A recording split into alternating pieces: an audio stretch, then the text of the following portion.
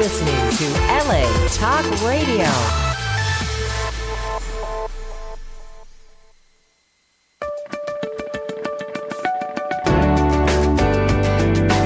You're listening to All Things Therapy with Lisa Tahir, only on LA Talk Radio.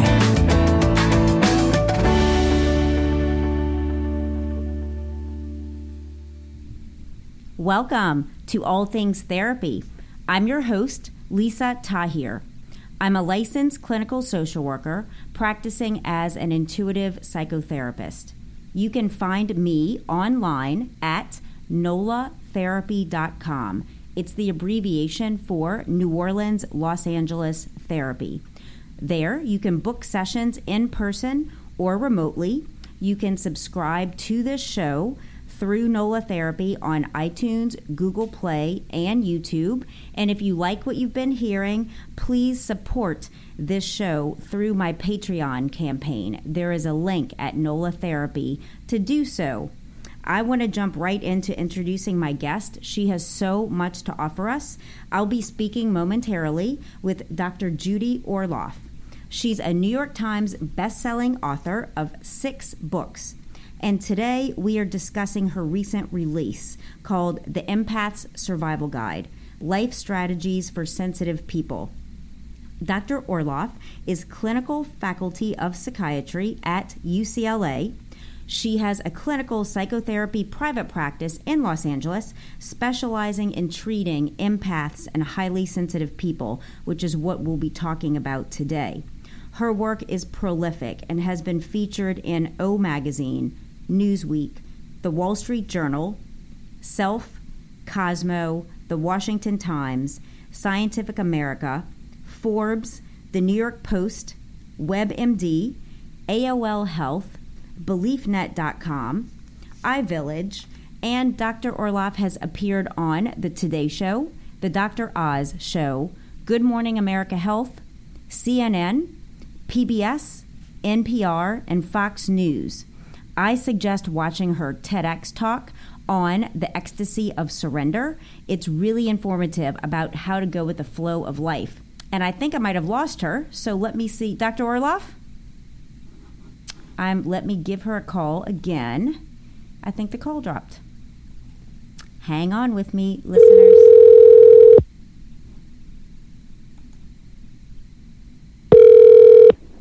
Hello? Dr. Orloff? Yeah. We are live. I think the call dropped while I was doing the introduction. How are you today? I'm great. How are you doing? I'm wonderful. Thank you for being with us. I am really excited to talk about your work with highly sensitive people and empaths, and I wonder where you would like to begin. Well, I've written a book called The Empath's Survival Guide, which just came out, which is really a survival guide for empaths and highly sensitive people. Because I'm a psychiatrist, I'm also an empath. And what that means is that I am open and intuitive and sensitive, but I tend to absorb things like an emotional sponge. So I have to learn strategies how not to do that and still have all my other sensitivities intact. So I wanted to write this book to share with everyone out there, and I know there's so many empaths and sensitive people out there, to give them strategies how to thrive. So might we start by defining what empathy is and what an empath is for our listeners? I know in your book you outline different assessments that one can take to see where they fit on this spectrum. Yes, well, empathy is the ability to feel what's going on in someone else. If somebody is going through a hardship or if somebody is going through a joy, you feel it. Your heart resonates with that. Mm-hmm. But an empath is different because an empath will take on someone else's suffering or someone else's joy literally into their own bodies. And so they're emotional sponges. So on the empathic spectrum, empathy is more in the middle of it, and empaths are way high on the spectrum because they're so sensitive, and not only do they sense what's going on in others or in environments, they take it on. And that can be a plus if you're around positive people or a positive environment or workplace, or it can really wipe you out and exhaust you if you're not. And you talk about empaths having different filters and even, different systems of recognizing and storing and processing information. I really liked an article you did in Forbes about the science behind intuition, where you talked about even brain development being different, the white matter that connects the left and right brain hemispheres, and females being thicker, corpus callosum, and making us typically more sensitive. Can you talk some about that? Yes, there's definitely a difference with intuition. Intuition is nonlinear knowledge that comes through gut feelings and hunches, and there's a brain science behind it, as there is with empaths. And it's thought that empaths have a hyperactive mirror neuron system in the brain, and the mirror neurons are the neurons that are responsible for compassion. And so empaths is thought to have excess mirror neurons, whereas on the other end of the scale, narcissists, who I talk about in my book as well, have an empathy deficient disorder, meaning they don't have empathy as we know it. Mm-hmm. And so in the brain, the neurons are literally thought to be different in empaths. It's really fascinating. How did you realize this about yourself, Dr. Orloff?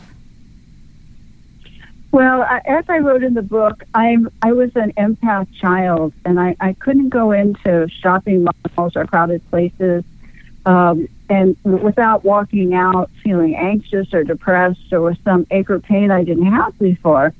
And I didn't realize what would happen, but I went to my mother, who was a doctor, and she would say, "Oh, no, dear, you just need to get a thicker skin," which, of course, makes a sensitive child feel terrible, as you don't know how to do that, or you feel like there's something wrong with you. So I was always a really, really sensitive, intuitive child, but I never had any support for my abilities, you see. So it wasn't something that I grew up with where I felt comfortable.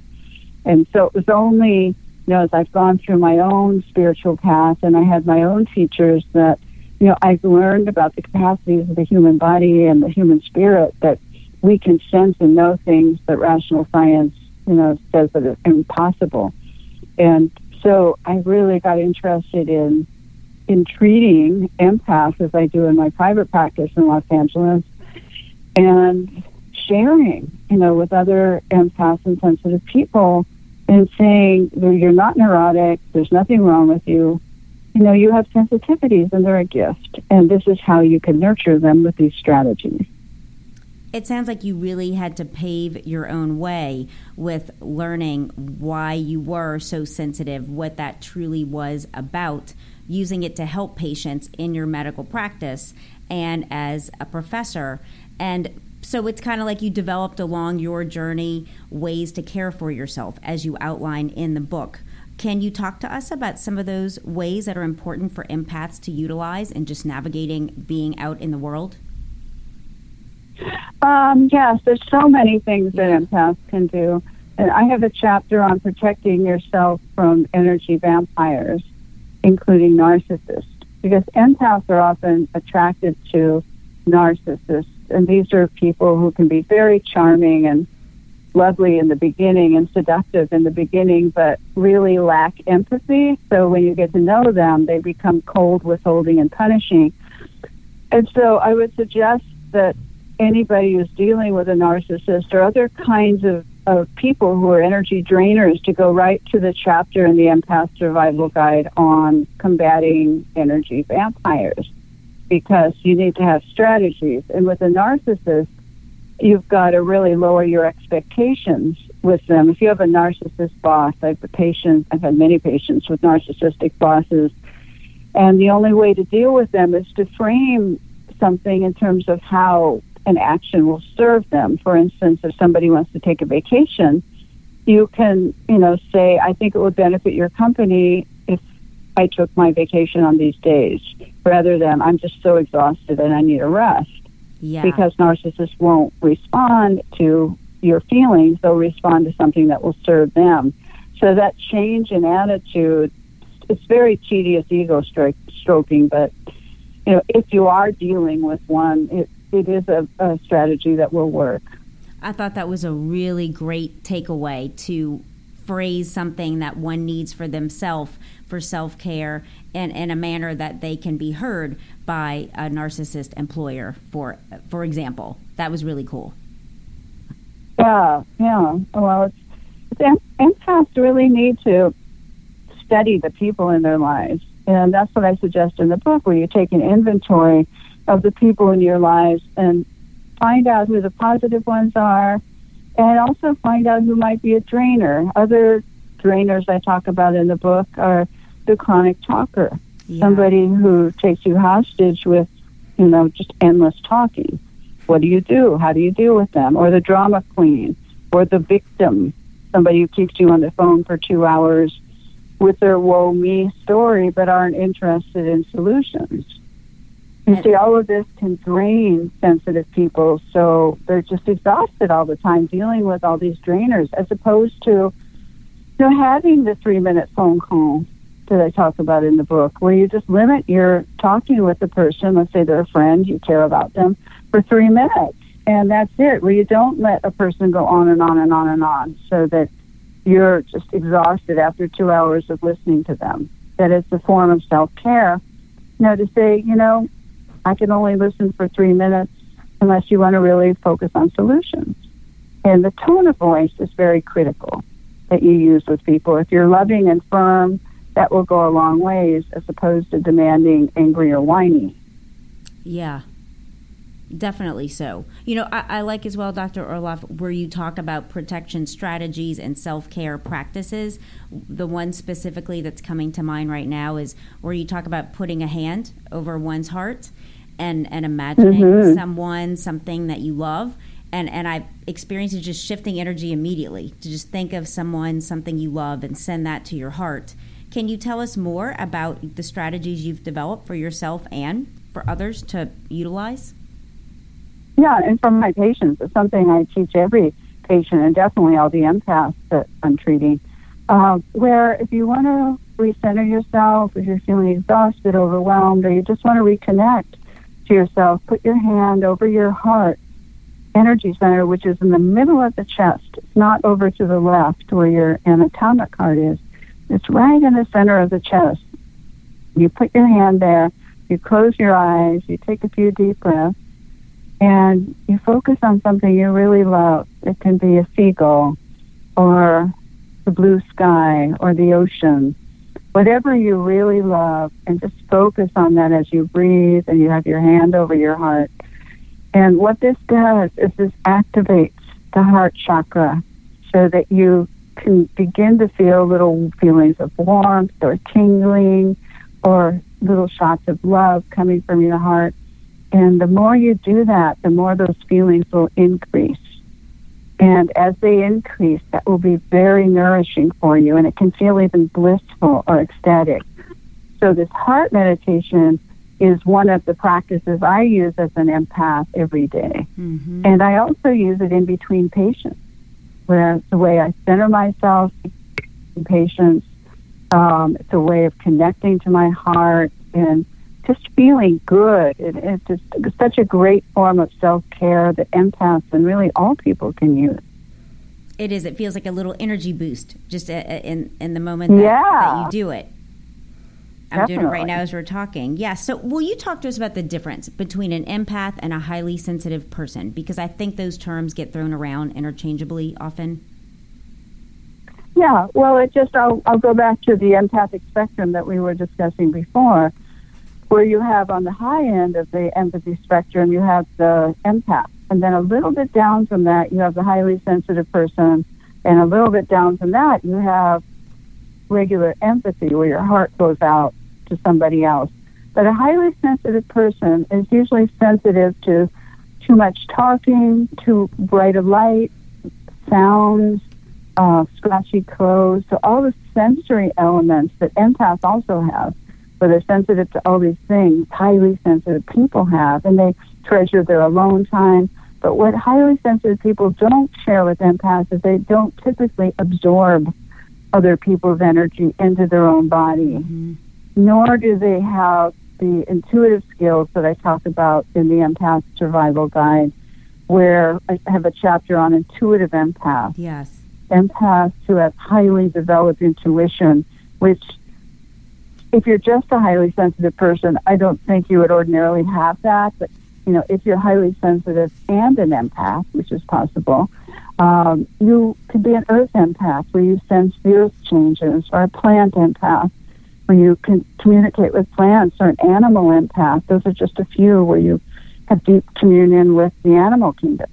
Yeah, they're mediumship empaths as well that you talk about, with abilities to talk to those on the other side.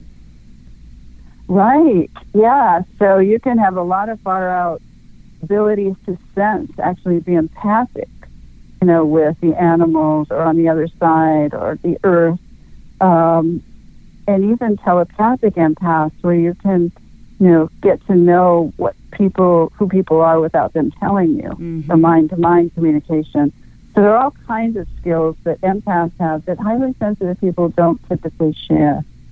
So it's a perfect combination of being a psychotherapist, I think, as you do in your work and help your patients and educate other doctors, to combine the medical science with spirit, with intuition, with that whole field of energy, and pull them together and then channel that through you and out to be of service and to help. Oh, absolutely. And I feel pretty passionate about training other therapists and healthcare professionals to integrate their empath skills into their work. And I'm doing a workshop just for healthcare professionals next March. And it's just, how do you incorporate intuition and being an empath into healthcare? And that's going to be at Multi University up in the Santa Cruz Mountains. It's on my website. Oh, that's great. But yeah, I know. It'll be fantastic. I also have a CD called Becoming an Intuitive Healer, which is out now, which is a 4-day course for healthcare professionals. Yes. To integrate intuition. Yeah, so that's available now. But I feel so strongly that this is the new wave of healthcare where you happy empath therapists, well-balanced, well-grounded, not absorbing your patient's pain, but being able to sense and know things that maybe therapists who are trained just mentally in their intellectual minds can't do. Yes, and I want to let listeners know, since you mentioned your website, for people listening, Dr. Orloff's website is Dr. Judith Orloff, ORLOFF.com, and there are a host of resources there. There are online courses. There is her blog. You can ask questions. There is audio programs available, DVDs, and you're doing a training at the Esalen Institute coming up July 28th to 30th. Also, can you tell us about that? Yes, that's up in gorgeous Big Sur, California. And I'm offering it for empath sensitive people. We're offering CEUs for healthcare professionals who want to attend. And so it's a workshop on igniting your intuition and your empathy. And how do you use this in your life without getting sapped dry? Without getting drained? How do you flourish as a sensitive, intuitive person? And we'll talk about strategies on how not to absorb other people's stress. Very basic. Mm-hmm. And it's the most beautiful environment in the world. I don't know if you've ever been there. It's on the ocean. Beautiful. It's redwood forest, beautiful natural gardens. They have natural mineral springs at Esalen. So it's a true retreat, and I'm a big believer in real retreats, just getting away from your normal environment to learn and be and, get in touch with yourself. So the retreat is on July 28th through 30th of this month. Yes. Dr. Orloff, when I was reading your book and such, I wish that this was available 18, 19, 20 years ago when I was being trained as a therapist, because though I had some amazing models of how to do some really deep trauma work and healing, which is what I've specialized in the last 18 years, I would have these thoughts, like a client would come in and I'd know things about them, and I thought I was crazy for years. And now I've learned that that's being an intuitive psychotherapist, and that I get messages about people that over the course of our work, now I've learned to trust that voice and just ask certain questions earlier on, as I feel led to. because I know you talk in your book, thank you, as well, about sometime we might get a piece of information, if it's not helpful for a patient, certainly don't disclose it. So using some wisdom to discern what needs to be shared at what time, in the service of help of this person's healing. I just wish I knew so many years ago what I was experiencing to be able to tap into it with more certainty and confidence earlier on. But I'm glad to know now. So it's, never too late, I think, to tap into one's intuitive skills and use them. Oh, it's never too late. Whenever, the gift arises and you're comfortable with it, you can help so many people. I don't know what you find, but I just have so many patients coming to me looking for a different kind of psychotherapy that has been offered. They want mind, body, spirit. They want their empath selves seen. They want their intuition acknowledged. They want to be co-partners in healing their own bodies, rather than just accepting the patriarchal model of medicine. So it's that's what people are asking for, is this new kind of psychotherapist to integrate, as you do, all of these qualities. And as well for you, that your passion, one of your passions, is to shift the paradigm of conventional medicine to include the body's subtle energy systems. You talk about that in your book, and it's just so awesome. Yeah, thank you. That's one big thing missing in the traditional healthcare paradigm, is the appreciation of the subtle energy system in the body, that we have these subtle energies that penetrate the body and extend way beyond them. And empaths and sensitive people can sense the energy around the body. And that's really palpable to me as an empath. It's just as real as anything you're saying. Yes. What you give off energetically, I feel it.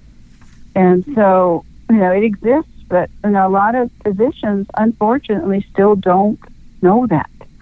And so the problem is, if empaths go to that type of person, they're not really seen and heard for their experiences, and that's really a travesty. And then they get over-medicated, which is not the treatment for empaths. I was just thinking that, Dr. Orloff. I watched earlier your PBS interview on Between the Lines with Barry Kubrick, and you spoke about that. Yeah. That, and that sensitive people, highly sensitive people, empaths, are often medicated, and their bodies are so sensitive they don't need a lot, if any, medication. I think they just need to understand what they're experiencing and why, and learn how to protect oneself. What would you say to that? Oh, absolutely. So many of my empath patients, I recommend they take a sliver of the dosage. It depends on what. I can't generalize with medications here, but like with those that do need to go on a little antidepressant to boost their serotonin, a lot of them respond to a sliver of Celexa rather than, a whole 10 or 20 milligram dosage. Mm-hmm. And if you give 20 milligrams of Celexa to an empath, it's too much. Yeah. It's just too much to bear for their sensitive system. But traditional medicine will say, oh, no, a little sliver can't do anything. But that's so not true. So so it's just a new way of thinking about it. And also, I feel strongly as a therapist that I want to listen to my patients' bodies. I want to see how they're responding, and how they're feeling. And I believe their experience of things.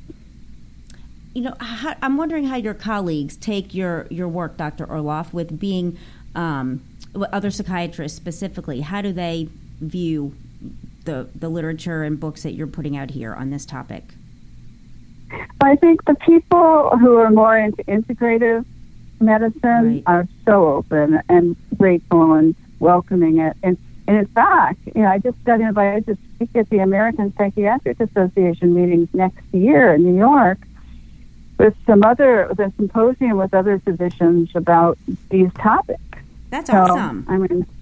That's huge. Congratulations. That's really a big step forward. That is really fantastic. To get this word out, like doctors need to know. I know in New Orleans, where I have a practice, besides in Los Angeles, the psychiatrists that work with some of my clients, I would just love for them to have this material at their disposal to use in treating clients. It would be so helpful to treat the whole person. Absolutely. Well, they can get the Empath Survival Guide, and I'm also offering an 8-week Empath course in late September for 2 months with Sounds True. So people, once a week online empath educational course for healthcare professionals and all others, which I'll be on the call, once a week. So check on my website. I will. Coming up. I will. So I wanted to talk also, because this book is just rich with information, empaths regarding love and sex and intimate relationships. Because when we met last month was at Aura Nadrich's Sacred Sunday. A shout out to Aura for introducing us. And you were there with your partner, Corey Folsom, and you both talked about navigating a relationship. Can you share with our listeners about this? Yeah, it takes certain skills to live with an empath. Yeah. Because Corey and I were talking about, living with an empath and what it's like for him to live with me. And he's a tantric, certified tantric practitioner and sexuality relationship coach.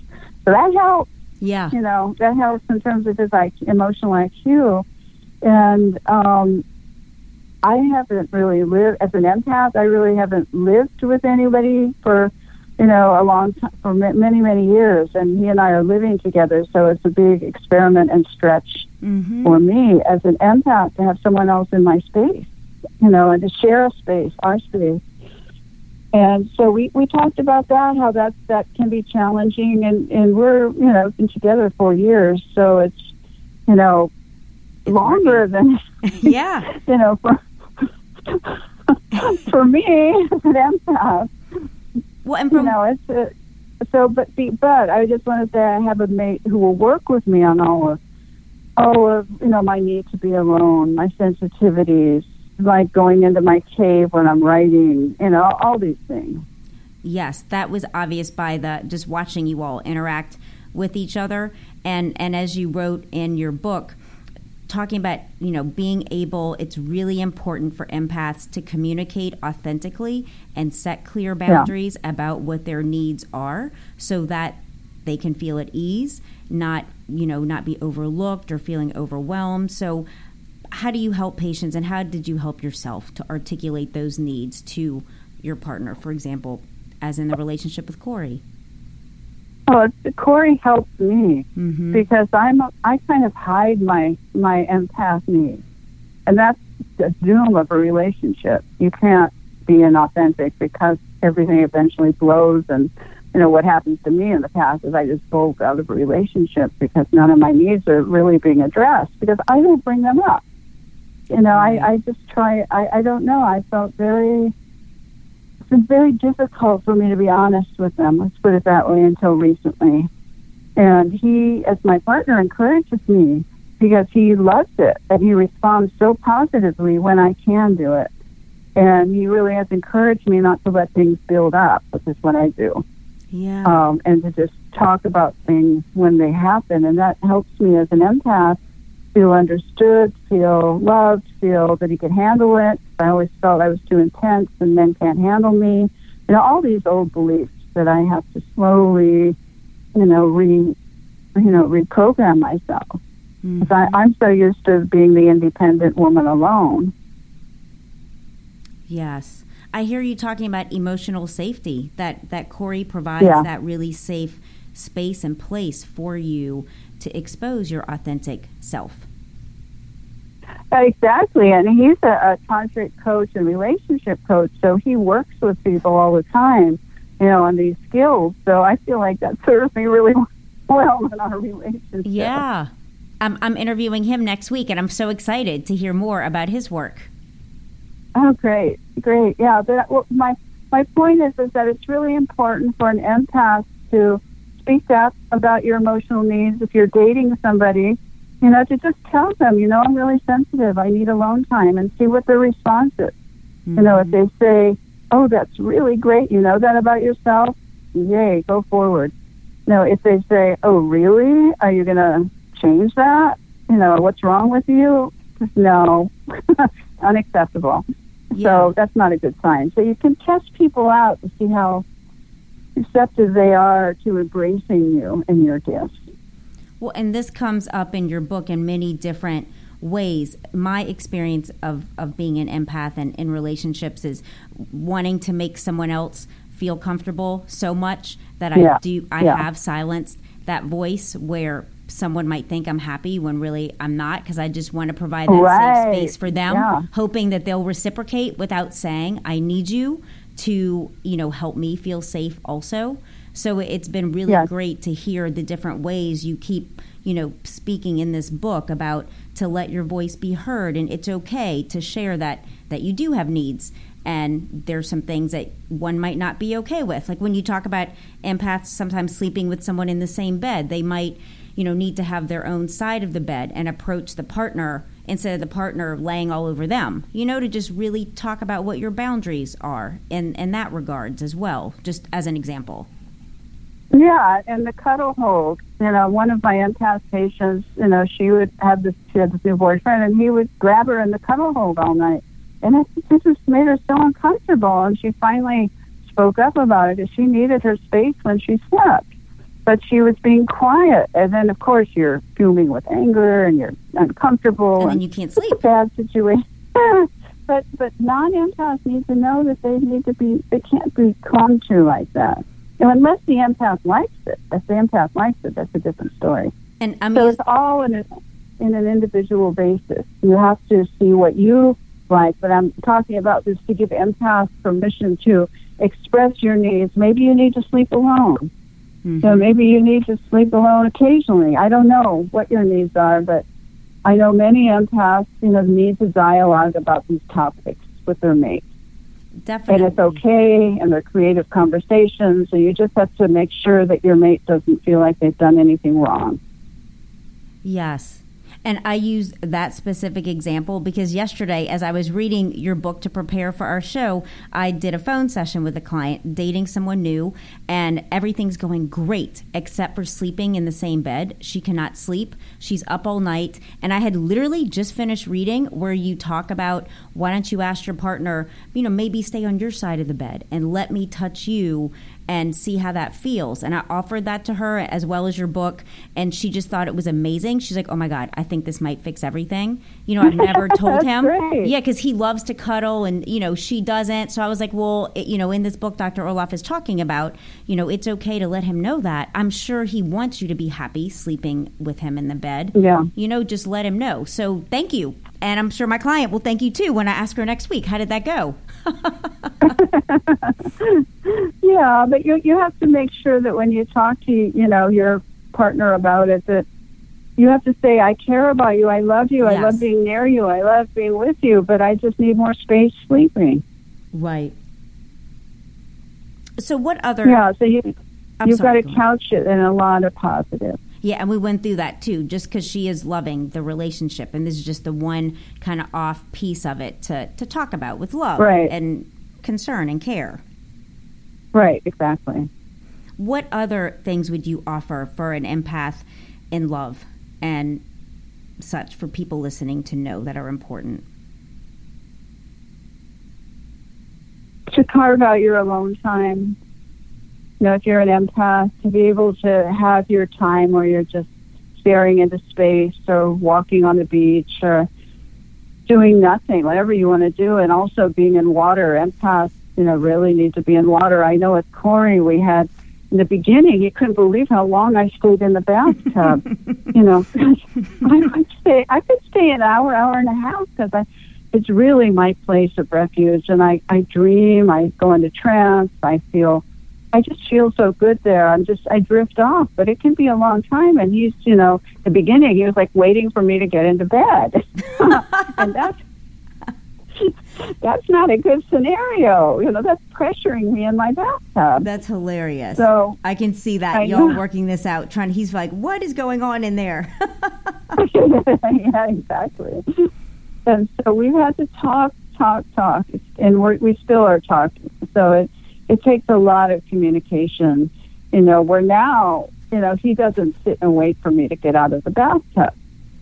He just gives me unpressured time. He goes and does his thing, and so there's not an issue anymore. So, but it was an issue. And then I thought, oh my God, am I to be in a relationship? Does that mean I have to rush out of my tub? That can't be. If my tub is my sanctuary. Yeah. And then I'm imagining Corey, or just someone else, outside of your relationship, that other partner can find something to do in that time. Maybe they can surf the web if that's what they like, or, catch up with friends while you're doing what you need to do in the bathtub. So I think each person can use that time accordingly for oneself. Right, exactly. And it's naturally evolved into, he doesn't wait around for me when I'm in the bathtub, basically. Yeah. So that was good. That was a good shift. But in the past, with the relationship, I wouldn't say anything. I would just cut my bath short. Mm-hmm. If that happened. That's just an example. And then, how that makes me feel? Terrible. It makes me feel pressured. It makes me feel not myself. It makes me feel, like I can't be me in a relationship and I need to be alone. So that was my past pattern. So I'm breaking new barriers for myself by just speaking up, and he's not going to leave. The fear is if you bring up all this stuff, you're just going to be too much of a project, or that's my fear, or too much work. And he goes, do I look like I'm going anywhere? I love you. I want to hear this. That's awesome. So it's taken adjustment on my part to believe that. Yeah. So this is just my process as an empath in love. And so it takes a lot of stretching, and it's so worth it. And it's something I want to do. My soul, I've always wanted to be in a long-term intimate relationship. Mm-hmm. I've always wanted it. So that's why all this effort is worth it for me. But I just want to say for other empaths, it's not essential that you're in this kind of relationship. It's not better or worse. It just depends if your soul needs it or not. Yeah. And going through your book and being reflective, there's so many, I don't know that I know I didn't have the awareness as I was going through certain relationships, how much I believed that to be loved was about being a good provider, making money, keeping the house clean, like buying gifts, like cooking, like doing things that I thought this person, will get them to love me because I can do so much in the take action way, but I really wasn't experiencing my beingness, and letting them know what I need also. And it's just such a reassuring message in your book that we can let potential partners know what we need. And that is kind of an assessment tool to see, is this the right relationship or not? Because we're not too much to make requests of things that we need to stay happy and healthy, because we also want to be with someone and experience a committed partnership. So I found it really helpful to just have this kind of like reiterated in all the different ways that you share it in the book. Right. Oh, I'm glad. And I hope that other empaths can feel that too, because you do have to open up your mouth if you want to be in a relationship. You do have to begin to honor your own needs. Mm-hmm. And it first starts with you, honoring your needs, and somehow including another being into your sphere of energy, of life. How do you include another person? And plus, I was an only child, so I was always used to being alone from the very beginning. Okay. Yeah. You shared some good stories about growing up. I forgot what it was, your mom being a doctor and bringing Mick Jagger's soup. Can you talk at all about how you grew up? Because there were some really cool stories that I saw during all the stuff I've been reading about you and watching. Yeah, I grew up an only child, and I had two parents who were physicians, and I have 25 physicians in my family. So I had this very logical, linear, scientific heritage. Mm-hmm. And my mother was, my model for being a doctor. I would go on house calls with her, and, these were in the old days where, my mother would spend time with her patients. I would watch her listening with a stethoscope to her patient's heart. I would just observe all this, and she was so caring and deep and took so much time with her patients, went to their house when they used to do house calls. And so, she was really my role model, as a doctor, though she never encouraged my intuitive abilities. Okay. And she had a big celebrity practice. She was a family practitioner. And when I was, I don't know, I think it was a teenager or maybe a little younger, I went to the hospital with her and she made chicken soup for Mick Jagger, who was in the hospital. And that was, my God, I was just so thrilled. Wow. Was your mom an empath? My mother, I wrote a book. My first book was called Second Sight, which is about my memoir as a psychiatrist and intuitive, and how did I come into that. And my mother was a psychic. She was an empath, and she never wanted me to know that and reveal that to me on her deathbed, which I write about, because she never wanted people to think I was strange or weird, and she especially wanted me to fit in as a physician. And she just wanted me to be, quote, normal, her version of normal. There's a country club here called Hillcrest in Beverly Hills. She even wanted me to go there. I never wanted to go there. And she kept my membership going, very expensive membership, until the end. And I never went there. Yeah. But she wanted me to be straight and narrow in the midstream. And I never was. And so, that was the conflict we had, and that's why she didn't share with me her gifts and my grandmother's gifts, who was also an intuitive and healer in Philadelphia during the time of the Depression. So I learned about all that when my mother was dying, and I write about that in Second Sight. How beautiful you're able to fully actualize those gifts now, so prolifically. Thank you. You're yeah, welcome. It's a joy. It's a pure joy, and we go through our journeys because they're perfect for us. And at the time, when I was a child, not being understood, it was very painful for me. But, now it's really different. That was a springboard for me to learn and grow. Mm-hmm. And so now I can help others who feel misunderstood, with their sensitivities, and be pretty grounded in it myself. It's a challenge always being an empath. Every day is new. Yeah. In terms of energy, and being able to set real clear limits and boundaries for myself. If I make a plan, for instance, and I don't feel like going out because I'm too tired or I need interior time, I'll have to cancel it. Mm-hmm. And that has never been easy for me. So it's forever learning and growing and tuning into intuition every day in my body and seeing what I need. Not that I'm totally self-absorbed, but just I need to listen. And I need to not push myself too much, so that I can have high energy and I can feel good and I can be present for people. It's all related.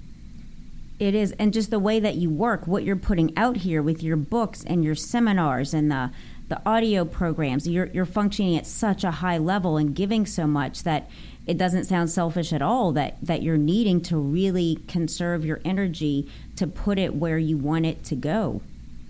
And finding that balance each day. I have to. Otherwise, I'll just be, exhausted on the bed. Yeah. And not be able to help so many people. Right. Yeah, exactly. So it's about, self-care, really strongly self-care for empaths. And I work with so many empaths who don't give themselves that. They come to me in the beginning of the journey, and they don't give themselves that, and they're so exhausted when they come in, and they have all these physical symptoms that go along with that level of exhaustion. And I just want to mention, I have a Facebook empath support community for those who are listening and would like to connect online with a community of I have over 8,000 empaths who talk about these issues all the time. And it's a really great group for those who want to join it. It's called the Empath Support Community on Facebook.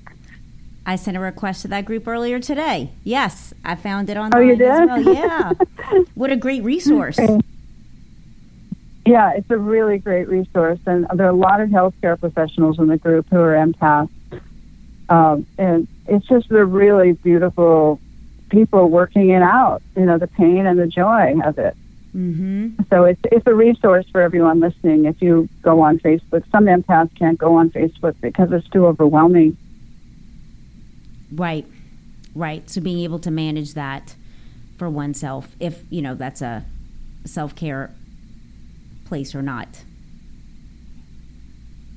Yeah, so it's an option for people, And it's really benefited so many people. And we've gone through, people, empaths who give birth, who are pregnant, and going through that process, being an empath, empaths who are parents, empaths who are, caregivers for their elderly parents, just every life situation. I've watched them, talk about it and get through it as an empath. Mm-hmm. And the theme I hear right now in this last part of the show is the way you've been able to give yourself permission to honor your needs and put them out there in ways, to be connected with others and have that alone time to reconnect with yourself and with spirit. And just I really have gotten a strong sense of, what is it, it's okay, Lisa, it's okay to do what you need and say cancel something if it doesn't feel like that'll be the right thing to do. So thank you for that modeling of giving yourself permission to say yes and no, because it gives us that permission. Yes, and I want to stress it's an ongoing process. Mm-hmm. Every day is new, so you have to kind of refresh it every day. Because your needs aren't the same every day. Right. You have to see who you are today, who I am today energetically. What do I need? And what don't I need? And being able to talk about it. And I try and limit the amount of stress around me, external stress. That helps tremendously. Oh, it definitely where I don't, encourage people or situations that are high stress in a negative way. I mean, going on a book tour, inherently has high stresses because of the travel, and that's another challenge for empaths that I write about in the book. You do, about being in hotels. Yes. And using things like smudging. Just to generally eliminate high-stress people from my life who stress out over little things, that really drives me crazy. It's like a waste of energy, like those who have not learned to not stress over don't sweat the small stuff. And that's a button for me. I just can't be around people sweating all the small stuff. It just drains me so much. Sure. So what would you like to leave us with? I like to ask guests, what is it that is most important for them to leave, to be known for? I mean, I think it's quite obvious in how prolific and just how much amazing resources you have put out here through your website. But how would you just like to end our time together? Well, just that, if you're just starting today, if you're just hearing the word empath for the first time, really take the self-assessment quiz in the front of the Empath Survival Guide and see how many questions you identify with. So you can self-diagnose as an empath. It's not hard. You just read the questions and see where you stand on the quiz. And then begin to initiate some of the strategies to take care of yourself. And really be honest with yourself. Who is my life working for me as an empath? Have I been trying to squash my needs?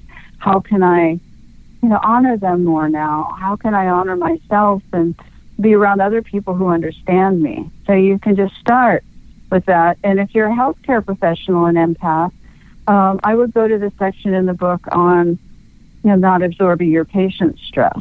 That's really important so you don't get burnt out.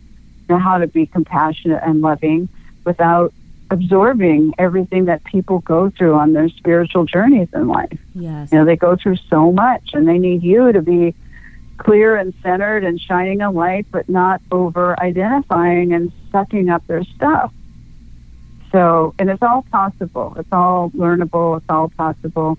And then you can really shine as an empath and enjoy your gifts and just connect to the universe and to love each day and just feel how intensely beautiful it is.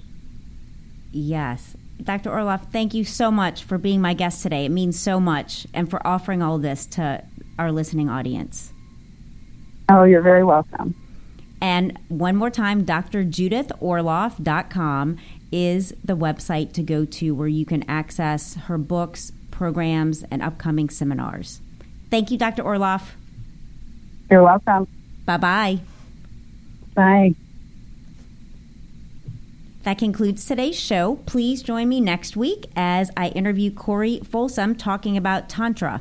Bye-bye. I hope everyone has a great week.